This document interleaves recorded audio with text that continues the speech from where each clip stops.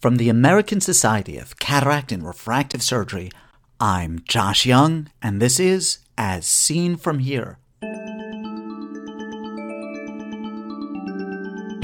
On today's podcast, molecular markers for keratoconus and Thygosons in children. We get an array of these proteins that we can identify in the tears that may be able to be used as a diagnosis, but also, probably more importantly, as an indication of disease progression. First this.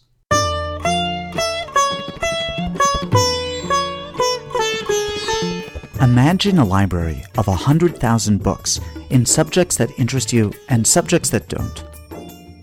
The books of this library are arranged, bizarrely, by publisher and date of publication. How useful would such a library be to you? How soon would you give up on trying to find a book that really interested you? ASCRS's impressive online content has been a little like that library until now. The new ASCRS Center for Learning at ascrs.org/learn organizes the vast and growing ASCRS online content, podcasts, and CME offerings into a unified, searchable whole so that we can find the material we want in the format that best suits us. Go to ascrs.org and click on Center for Learning, or go directly to ascrs.org/learn. I had the opportunity to interview a number of people advancing the forefront of ophthalmology during the Asia Cornea Society's biennial meeting in Seoul, South Korea. Edited versions of these interviews are presented on the iWorld Replay website as brief videos. I'm going to present these interviews in their entirety over a number of podcasts. Today, we'll hear from Gerod Sutton on molecular markers for keratoconus and Vishal Jhanji on Thygosons in children. I'm here with Gerod Sutton. Gerod, you give a really interesting talk, interesting work on the role that epithelium plays in the context of pathology, the histopathology of keratoconus, and I want to sort of leave it like that because it wasn't clear to me whether the epithelial changes that have been demonstrated in the past, prior to your talk, were the result of the underlying pathology or were somehow involved in the pathogenesis. So can I have you sort of flesh out this topic for us? I think the first thing to say is that we really don't know what causes keratoconus, and last year at the Delphi panel where we tried to get a consensus on the causes and the treatment of keratoconus, it's fair to say that there was very little consensus on the pathophysiology, and our work really stemmed from the fact that we observed in the histopathology, as you mentioned, that there are significant changes in the epithelium. People tend to concentrate in keratoconus on the tissue loss and the stroma, which of course is very important.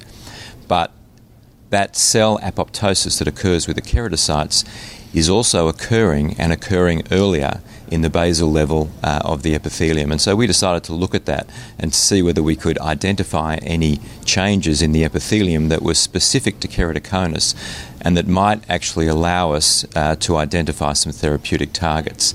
And over the last 3 or 4 years, my group in Sydney, at the Sydney Eye Hospital, Sydney University, especially Dr. Jingjing Yu, who's our postdoc PhD student, or scientist I should say now, she and I have developed a protocol for looking at various pathways in the epithelium. We've looked at the Wnt pathway, which is an ubiquitous pathway which is involved in cell proliferation, migration, and also apoptosis, as well as looking at a number of other new pathways using RNA sequencing.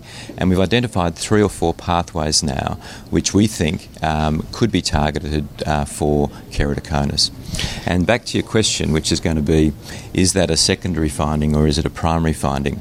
If you actually look at the epithelium, and in any cornea, if you actually remove the epithelium, which we do in refractive surgical procedures like PRK, what you'll find is that the underlying cells, the keratocytes, will die. And so they require a signal from that epithelium in order to survive. And so we hypothesize that that signal is abnormal because the keratoconus epithelium is abnormal. And that'll be the next stage of our research. We've identified that there are clear abnormalities in cellular proliferation, in migration, in differentiation, and our next step will be culture, which we're setting up with Auckland University, and to look at that communication a little bit more closely. Are these findings, are these markers, for want of a better word, although they're really not markers, are they expressed in all keratoconus corneas or just in a particular subset? Or Yeah, that's a good question. They're expressed in most, but the expression is variable. And I think that's a really good point about keratoconus. We tend to think about keratoconus as being just a single disease, but we don't know that. The phenotype, which is what we're really looking at, does look similar in many patients, but perhaps what we're looking at is the end stage of a number of different disease processes that we call keratoconus, and that would explain some of the heterogeneity that we find in our experiments. But I mean, the results are fairly clear. I mean, they're highly statistically significant that these changes are real, and in fact, all of these pathways that we've identified that are abnormal in keratoconus have been identified as being abnormal in other disease processes within epithelium. And so it's not as if we'll be trying to identify therapies de novo. We can actually borrow some of the work from, for example, some of the intestinal work that's been done. These pathways are almost identical to what we're seeing in keratoconus. That's really interesting. Yeah. Really, really neat stuff. How specific are these findings to keratoconus, and can they lead to diagnostics that we can use clinically? Yeah, that's another great question. I guess we haven't really looked at other disease processes. We know that a number of these pathways, for example, the notch pathway, has been looked at in the cornea, so in normal cornea, and so we know what it looks like in the normal cornea, and we have a comparison to that. But other corneal diseases, such as Fuchs dystrophy, for example, we haven't looked at, but I think that is an avenue of research that we would consider. In terms of diagnostics, I think that one of the things that we have identified and been looking at is tear proteomics, and we've identified some of these markers, and I think that in that sense the word marker is correct in keratoconus. And so what we would hope to do eventually is actually get an array of these proteins that we can identify in the tears that may be able to be used as a diagnosis, but also, probably more importantly, as an indication of disease progression. Because with cross-linking, collagen cross-linking, which we have available to treat keratoconus now, what's important is to be able to identify that subgroup who are progressing rather than just treating everyone who's got keratoconus. Oh, really, really, really neat stuff. Gerod, I want to thank you very much. It was a wonderful talk, and for being so very, very generous with your time with us today. Thank you. Thank you very much, Josh. It's a great pleasure. Thank you. I'm here with Vishal Jhanji. Vishal gave a wonderful talk. Interesting case. So this was a little 3-year-old girl. I mean, as opposed to a big 3-year-old girl, right? So it was a little 3-year-old girl who presented. Your center was what, the third or third or fourth? Yeah. Third or fourth ophthalmologist that she was seeing with bilateral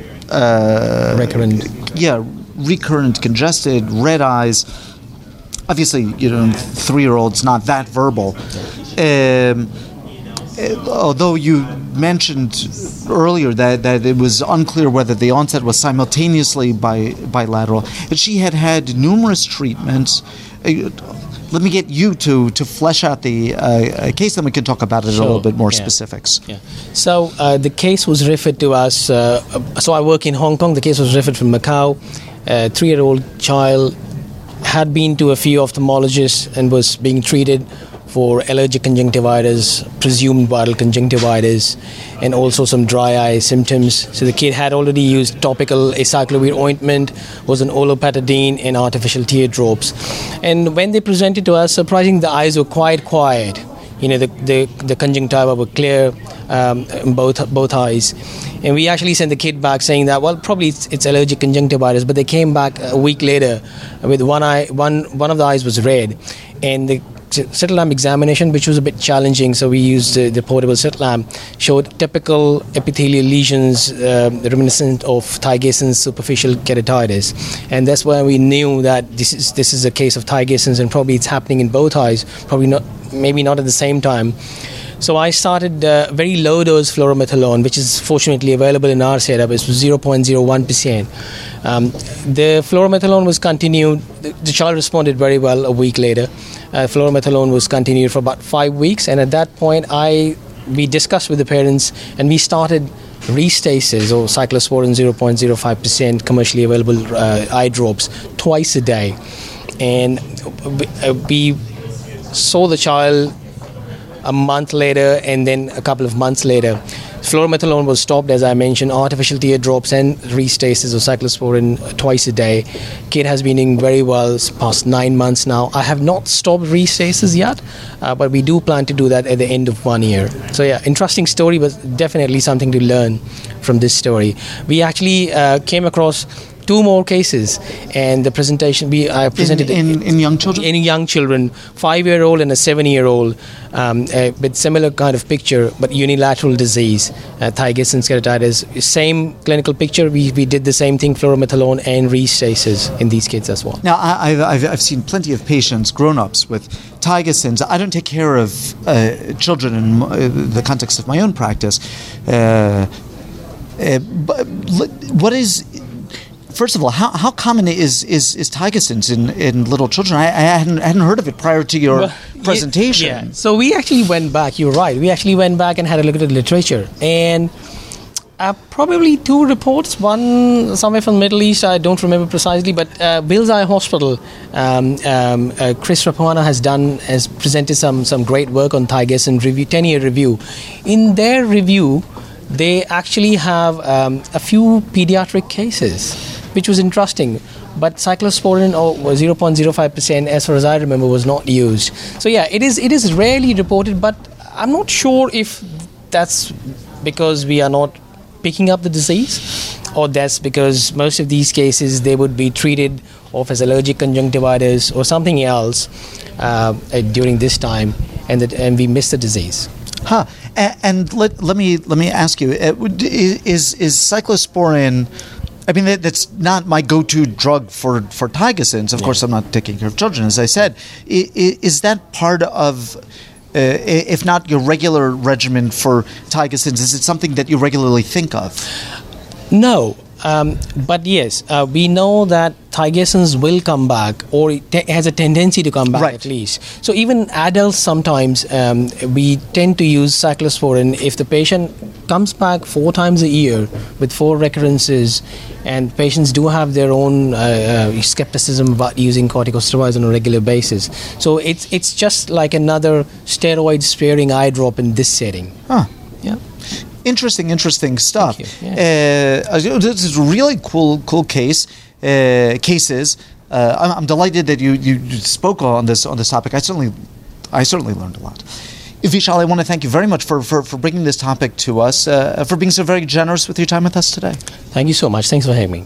Gerod Sutton is Professor of Ophthalmology at the Sydney Medical School Foundation in Sydney, Australia. Vishal Jhanji is Associate Professor of Ophthalmology and Director of Cornea and Refractive Surgery at the Chinese University of Hong Kong in Hong Kong.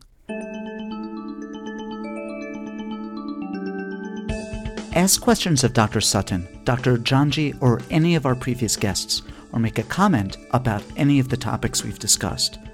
These interviews are meant to be the start of a conversation in which you participate. Write to me with your questions or comments at josh@eyeworld.org.